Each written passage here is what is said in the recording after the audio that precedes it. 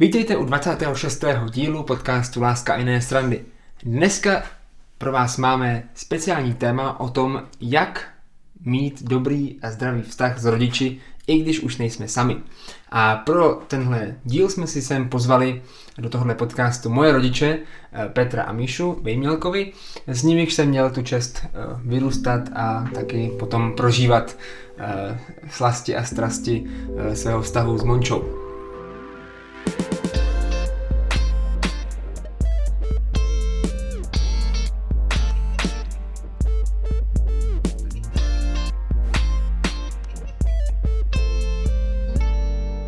Ještě než se pustíme do toho tématu o vztazích s vašimi rodiči, tak se vám musíme trošičku omluvit. My jsme původně měli v plánu pokračovat v té sérii o antikoncepci a měli jsme pozvané hosty, lékaře na téma o hormonální antikoncepci a taky lidi, kteří praktikují a používají tu metodu plánovaného rodičovství. A chtěli jsme se vlastně s těmihle lidmi bavit o těchto konkrétních metodách, ale protože doba jaká je, tak zrovna se to tak špatně stalo, že naši hosti byli v karanténě, takže pro vás máme tenhle speciální díl bonusový o vztazích s rodiči a k tomu tématu o antikoncepci se vrátíme v dalších týdnech, doufám. Takže to je jenom tak pro vaši informaci. Tak jo, pojďme na to, tak možná první otázka na naše hosty je, jak vlastně vy jste prožívali ta období, kdy jsme si, já přivedl vlastně Monču a můj brácha Dany, kdy si přivedl svoji dnešní manželku Sašku.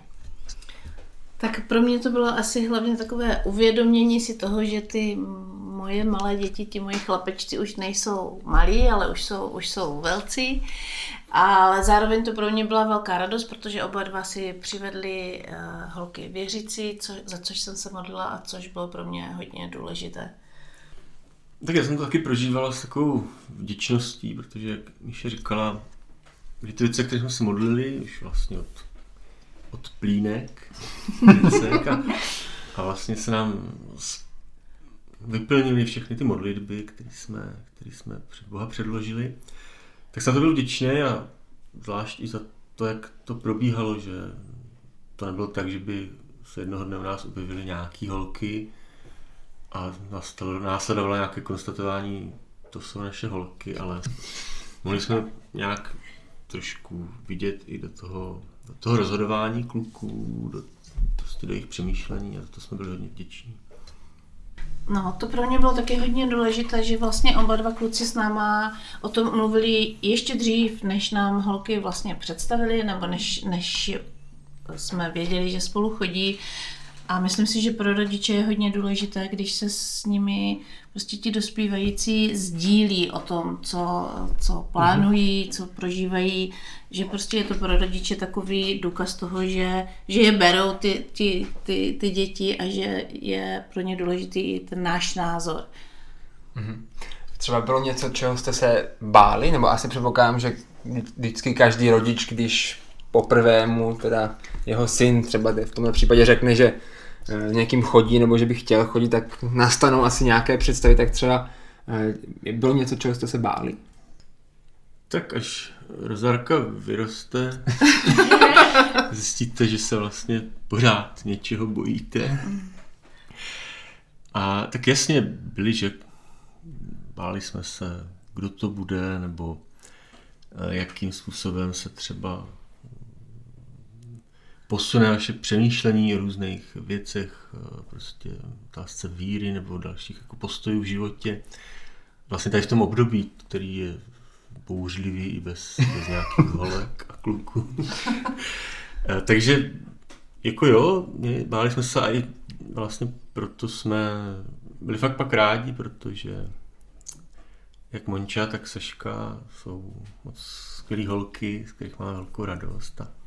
No, ten strach je tam docela často přítomný u rodičů od ty děti, strach o to, aby prostě byli šťastní v tom životě, aby ten vztah, protože my s Petrem máme pěkný vztah, tak jsme si hrozně přáli, aby naše děti měly taky pěkné vztahy a tak samozřejmě tam trošku taková ta obava je, bude to opravdu ta pravá pro ně, budou spolu šťastní, budou mít spolu dobrý vztah. Tak asi spíš takhle, než nějaká konkrétní vůči třeba těm holkám nebo tak. A je třeba ta komunikace právě jedním z těch jakoby zásadních faktorů, které ten strach můžou snížit, nebo je to ještě něco dalšího třeba? Ta komunikace určitě, zvlášť třeba pro mě, a myslím si, že pro ženy, pro maminky je to hodně jako důležité, ale zároveň taky to chce trošku času, aby se vzájemně poznali, jak rodiče prostě s těma partnerama, tak čím více holky mohla poznávat a vidět i ten vztah, jak pokračuje, tak mě to prostě uklidňovalo a zároveň jsem si musela uvědomit, že spoustu věcí se v tom vztahu teprve učí ti mladí, kterými už třeba umíme nebo máme za sebou jako rodiče. Ale určitě ta komunikace je hodně zásadní.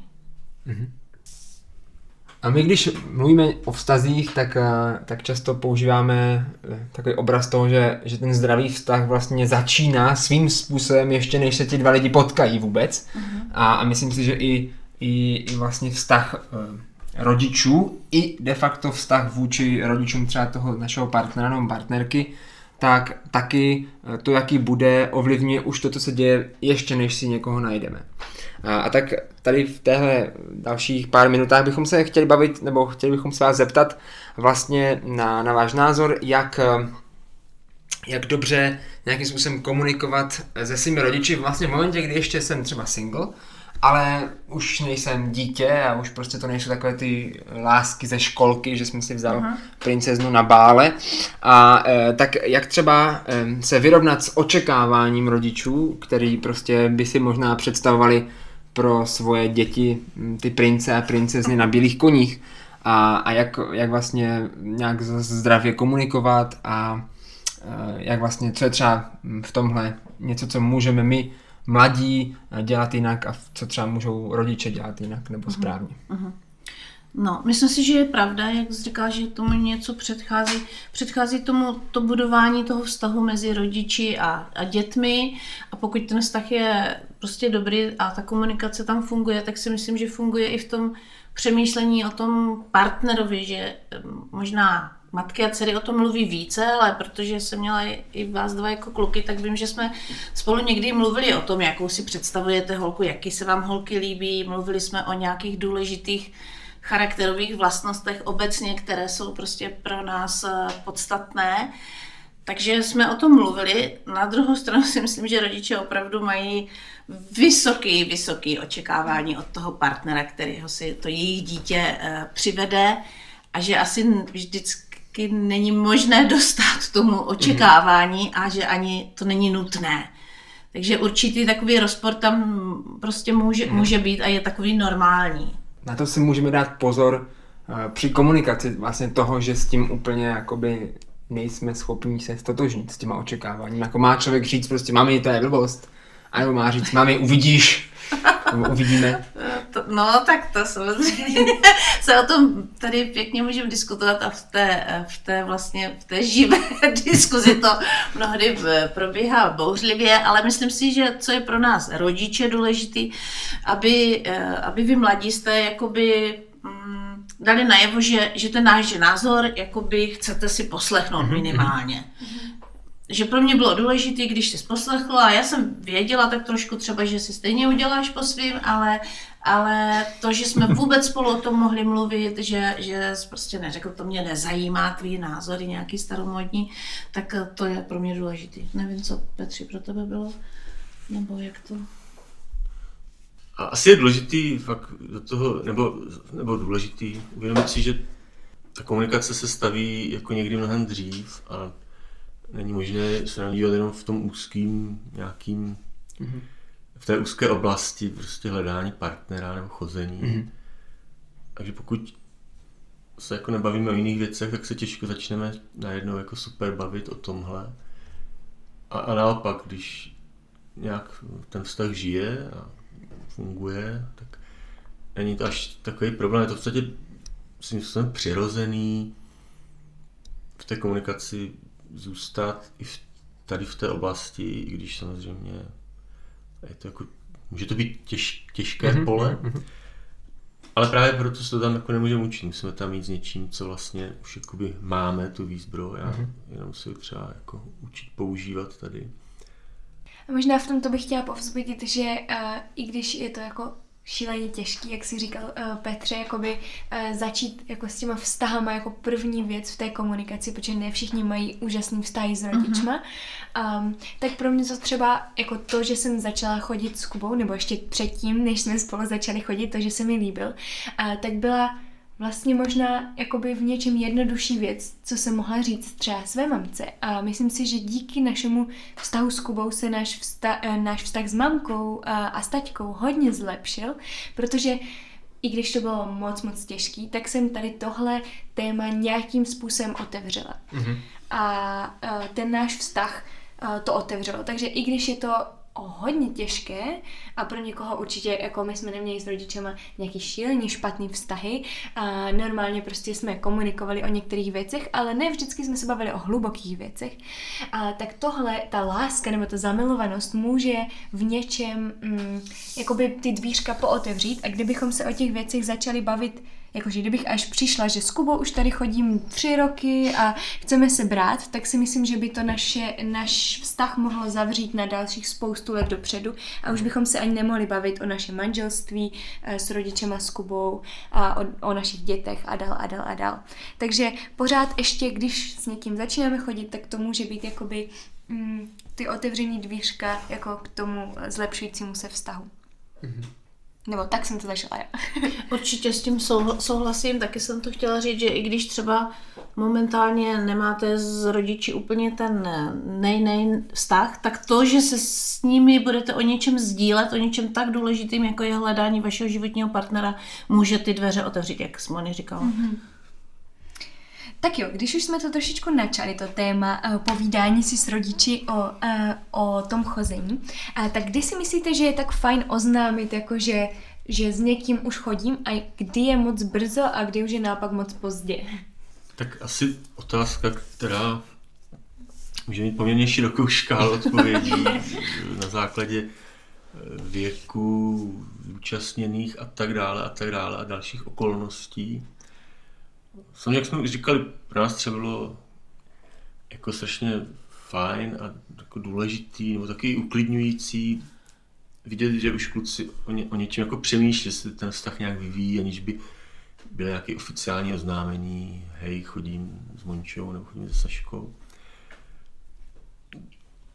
To bylo díky tomu, že jsme jako rodina žili třeba spolu, ještě kluci bydleli doma, měli jsme jako hodně času, no, velký prostor naší rodině se nějak spolu bavit, což třeba vždycky není, takže pak...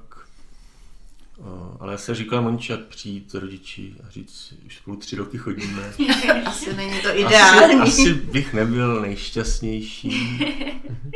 Takže myslím si, jakmile třeba, nebo jakmile asi to přátelství přeroste v něco, o čem začneme nějak uvažovat, že bych chtěl prostě přemýšlet o nějakém jako třeba manželství v budoucnosti, tak myslím, že rodiče jakoby se můžou o tom už jako dozvědět, ale... Takže dalo by se vlastně de facto skoro říct, že není nikdy příliš brzo. Přesně to jsem chtěla říct, že ze strany rodičů, teda alespoň, možná z vaší strany mladých, možná ano, ale ze strany rodičů není nikdy příliš brzo. Protože v podstatě čím dříve o tom komunikují ty děti nebo ti mladí, tak je to pro nás takové znamení toho, že jsme pro ně důležití a že se s námi chtějí sdílet o těch osobních věcech. Možná to, na co může být někdy příliš brzo, je jakoby představení osobní. Jakože si dokážu představit, že přivést někoho, do kterého jsem třeba jenom já jednostranně zamilovaný a jako vlastně to představení s těma rodičema je spíš součást nějakého jako dobývání, tak to možná může být brzo, anebo i pro třeba někoho, kdo je takový jakoby plaší, tak může tohle být prostě nepříjemné a může to být možná jakože tahle věc být jakoby, že tam možná je fajn nějakým způsobem přemýšlet, zda už ten vztah je na to ready, jakoby přivést toho člověka na večeři domů, ale řekl bych, že co se týče jako informovat ty rodiče nebo bavit se o tom s nima jako já, s vlastníma rodičema, tak tam není nikdy příliš brzo. Určitě, s tím souhlasím. Že to je jako trošku rozdíl vlastně. Takže v podstatě čím dřív, tím líp. A s tím souvisí, jak udělat správný dojem. Tak to je spíš otázka na mě, ne? Na tebe vlastně. No, nevím, myslím si, že neexistuje žádný návod. Doufejme, že neexistuje žádný návod, jak se obléct, jak se chovat a co říkat, aby mladí udělali dojem na budoucí potenciální tchány a tchyně, ale myslím si, že prostě taková otevřenost i ze strany těch mladých a taková vstřícnost možná jako je fajn. A většinou si myslím, že to tak je takové přirozené, že není potřeba nějak se na to připravovat. To zbytečně by možná působilo nějaký stres a takovou upjatost. Nevím, myslím si, že není nějaký návod, nebo co bys řekl? Jestli nějaký návod, co si obléct, možná by se dalo vymyslet něco, co si určitě neoblíká.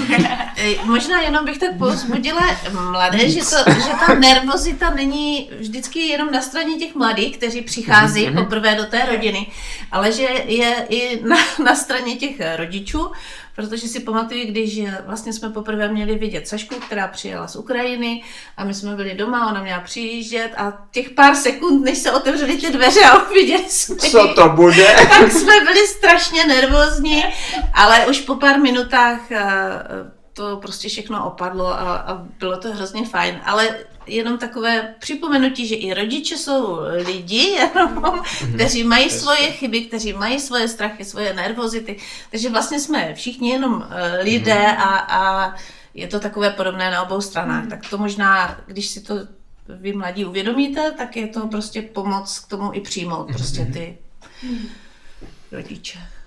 A bavili jsme se tady o tom vlastně, o tom momentu, kdy ten vztah nějak začíná, nebo než začíná, jak vlastně komunikovat nějak o tom, ale samozřejmě asi rodiče jsou součástí, nebo většiny z nás jsou rodiče součástí toho života i dál, vlastně i toho vztahu svým způsobem. A ještě se k tomu možná dostaneme tak chviličku podrobněji, ale tak jsme se chtěli jakoby dneska zeptat vás i na to, co byste řekli, že jsou nějaké takové zdravé hranice, které si máme nastavit, pokud jsme teda ti mladí lidé v tom vztahu, vůči vlastně, řekněme, dobrým radám, nebo i špatným radám rodičů, zkrátka vůči tomu, jakým způsobem, nebo spíš tomu obsahu různých rad a názorů, který nám dávají do toho vztahu, jak vlastně to nastavit tak, aby to nebylo nějaké jakoby bez nějakého respektu a zároveň, aby jsme nebyli vlastně svázaní tím jenom naplnit všechnu vůli svých rodičů, která ne vždycky nutně musí být jen jediná správná. Tak asi se točíme víceméně furt kolem toho samého. Jakože spolu ty lidi nějak mluví, mají nějaký nastavenou tu vzájemnou komunikaci a že ty děcka, nebo že dojde nejenom k té výměně tady těch názorů, jako dělej to takhle, já to takhle dělat nebudu, nebo naopak, ale že zazní i nějaký jakoby důvody, nějaký hlubší, proč já něco třeba radím svým dítěti. A v té komunikaci zazní vlastně, proč třeba, nebo jaký důvody, nebo jo, co je za nějakým prostě jiným pohledem, že to není jenom nějaká jako asertivní výměna jako postojů bez nějakého prostě otevření se, jakože proč některé věci třeba jsou pro mě důležitý, proč jsou některé jiné pro mě důležitý. Takže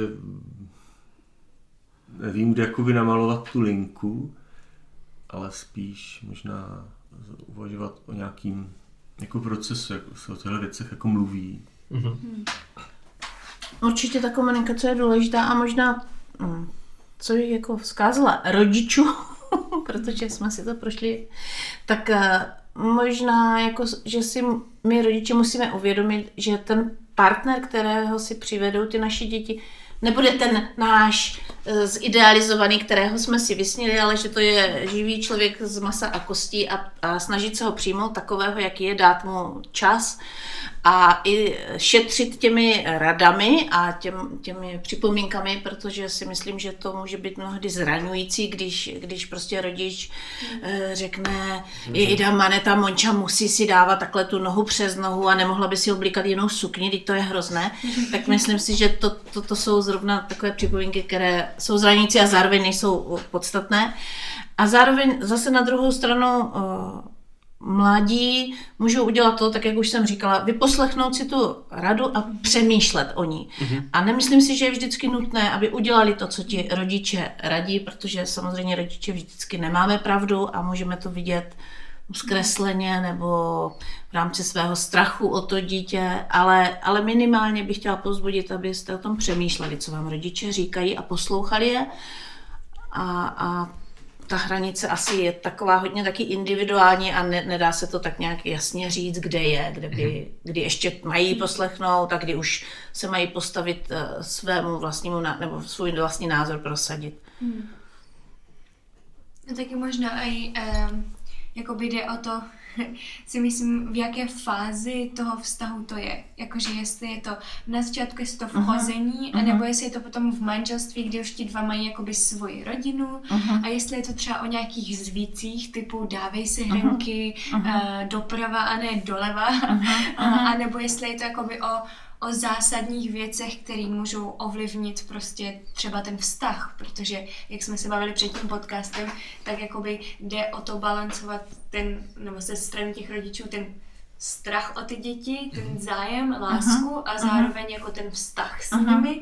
A jakože, jak jsi říkala, jako jsou některé rady, které nemusíme říkat, nemusíme si řešit, protože prostě by možná jenom zničili ten vztah a jsou některé věci, které naopak řekneme, protože víme, že ten vztah těm dvou to může zachránit, i když ty děti na nás budou naštvaní. Určitě. Což je to, co si Míši říká předtím, než jsme natáčeli tento podcast. Ano. Ještě bych taky chtěla říct, možná, že nejenom fáze toho vztahu, ale taky věk těch samozřejmě dětí nebo mladých. Jo?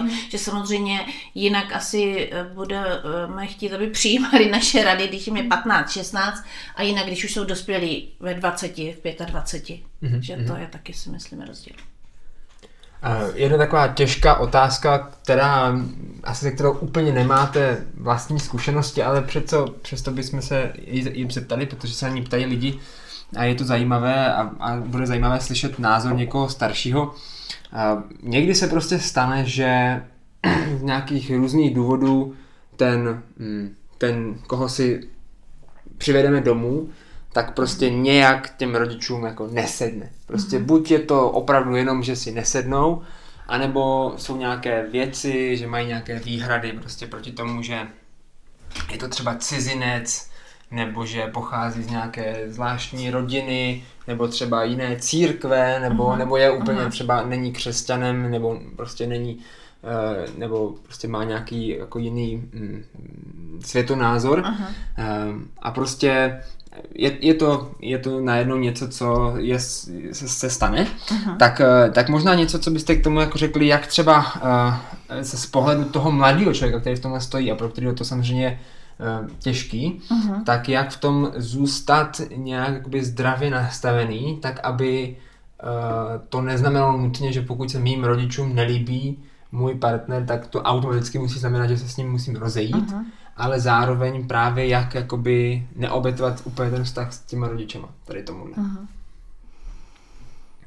To je těžké, jak říkáš, tak my jsme to úplně nezažili, i když třeba teda, jak zmínil, že může být cizinec, tak Saška je Ukrajinka a určitě nějaké kulturní rozdíly byly. Jasně, ale nebylo to tak, že ale nebylo to, že bychom, my v podstatě jsme si sedli a nebyl to pro nás problém.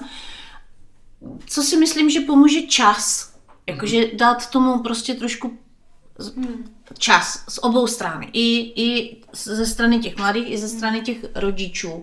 Čas na to, aby si trošku mohli ti rodiče zvyknout na toho partnera, poznat ho víc a možná vidět, že ty rozdíly v podstatě nevadí a zase a znovu ta komunikace. Určitě. Tak to asi obecně, že v těch vztazích nebo v nějakých mezilidských vztazích nějaké to takový dobrý zvyk nedělat příliš unáhlené závěry nebo nějaké jako přistupovat k lidem nějakým předsudkem nebo to možná silný slovo v některých případech, ale nějakou předpojatostí a samozřejmě ten čas a ta ochota nějakým způsobem ty lidi poznávat může jako pomoct. Jo. A asi teda z té druhé strany mít nějaké pochopení, protože že třeba ty rodiče to nějak musí strávit nebo dají jako projít právě tím procesem radostným, jako s poznáváním toho druhého a nějak ten čas jako jim dát. A konec konců myslím si, že prostě věřím tomu, že můžu jako zůstat v tom postoji nějaké jakoby úcty nebo respektu svým rodičům a zároveň jakoby teda na základě samozřejmě nějaké mé vlastní už zralosti nebo nějakého teda věku zároveň si ten svůj život nějak už jako být na něj zodpovědný a tím pádem si ho i řídit sám. A prostě jo, může tam zůstat trvale nějaký jakoby věc, kterou třeba se nesouhlasím, že v takovémhle případě je to jako obzvlášť třeba těžký asi. Ale furt doufám, že i v takovém případě ten vztah s těmi rodičema může zůstat funkční, byť nutně dochází k jeho oslabení. Konec konců dochází i v ideálním případě, jakoby, což je jenom zdravé a správné. Proto opustí že člověk svůj otce, svou matku a přijde ke své ženě, že to vlastně je tam ten proces toho opouštění a byť, to si myslím, že je strašně důležité, co jsi říkal, že vlastně jasně je lepší, když je to takové jako radostné, podporující a veselé, ale prostě k tomu odloučení, k tomu opouštění toho otce a té matky prostě při tom vztahu a při té cestě směrem k té svatbě, tak vlastně prostě dojde každopádně a je to potřeba vzít jako fakt. Ano, je to určitě přirozené a zdravé svým způsobem a někdy to může být takové dočasné, jako kdyby trošku rozdělení nebo oddálení, ale časem to může zase znovu, až se více poznají prostě obě strany, může znovu prostě být ten vztah prostě dobrý. A když už se bavíme o té svatbě, tak tu padla otázka, jestli když si bereme toho druhého, tak jestli souhlasíte s tím, že si bereme i jeho rodinu. Je takové trošku úsměvné. Ale říká se to. Říká se to. Tak já jsem to dokonce chtěl říct při té předchozí otázce, jako při tom, jak jsem zvládl o tom, jak udělat dojem. Tak já si myslím, že to tak je. Jako, a je to tak asi víc, než si teď uvědomujete.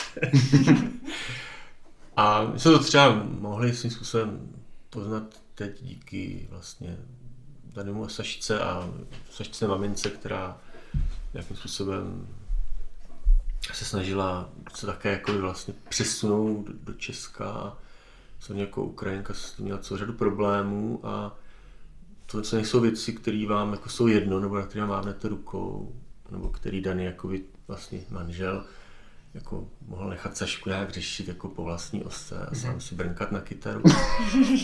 Takže je to prostě tak a samozřejmě a myslím, že se to hodně projeví třeba trošku později, když ty rodiče začnou když se trošku změní vlastně ten směr, odkud kam směřuje ta starost a ta péče, jakoby, když to začne překlápět na tu druhou stranu, tak to tak určitě jako bude. No.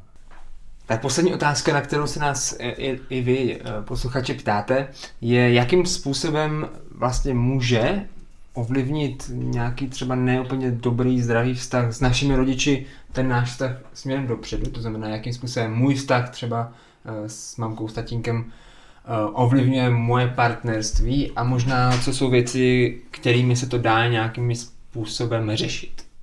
Nebo omezit ten vliv. Tak určitě náš vztah s rodiči nás nějakým způsobem ovlivňuje ve všech vztazích a v těch partnerských si myslím taky hodně.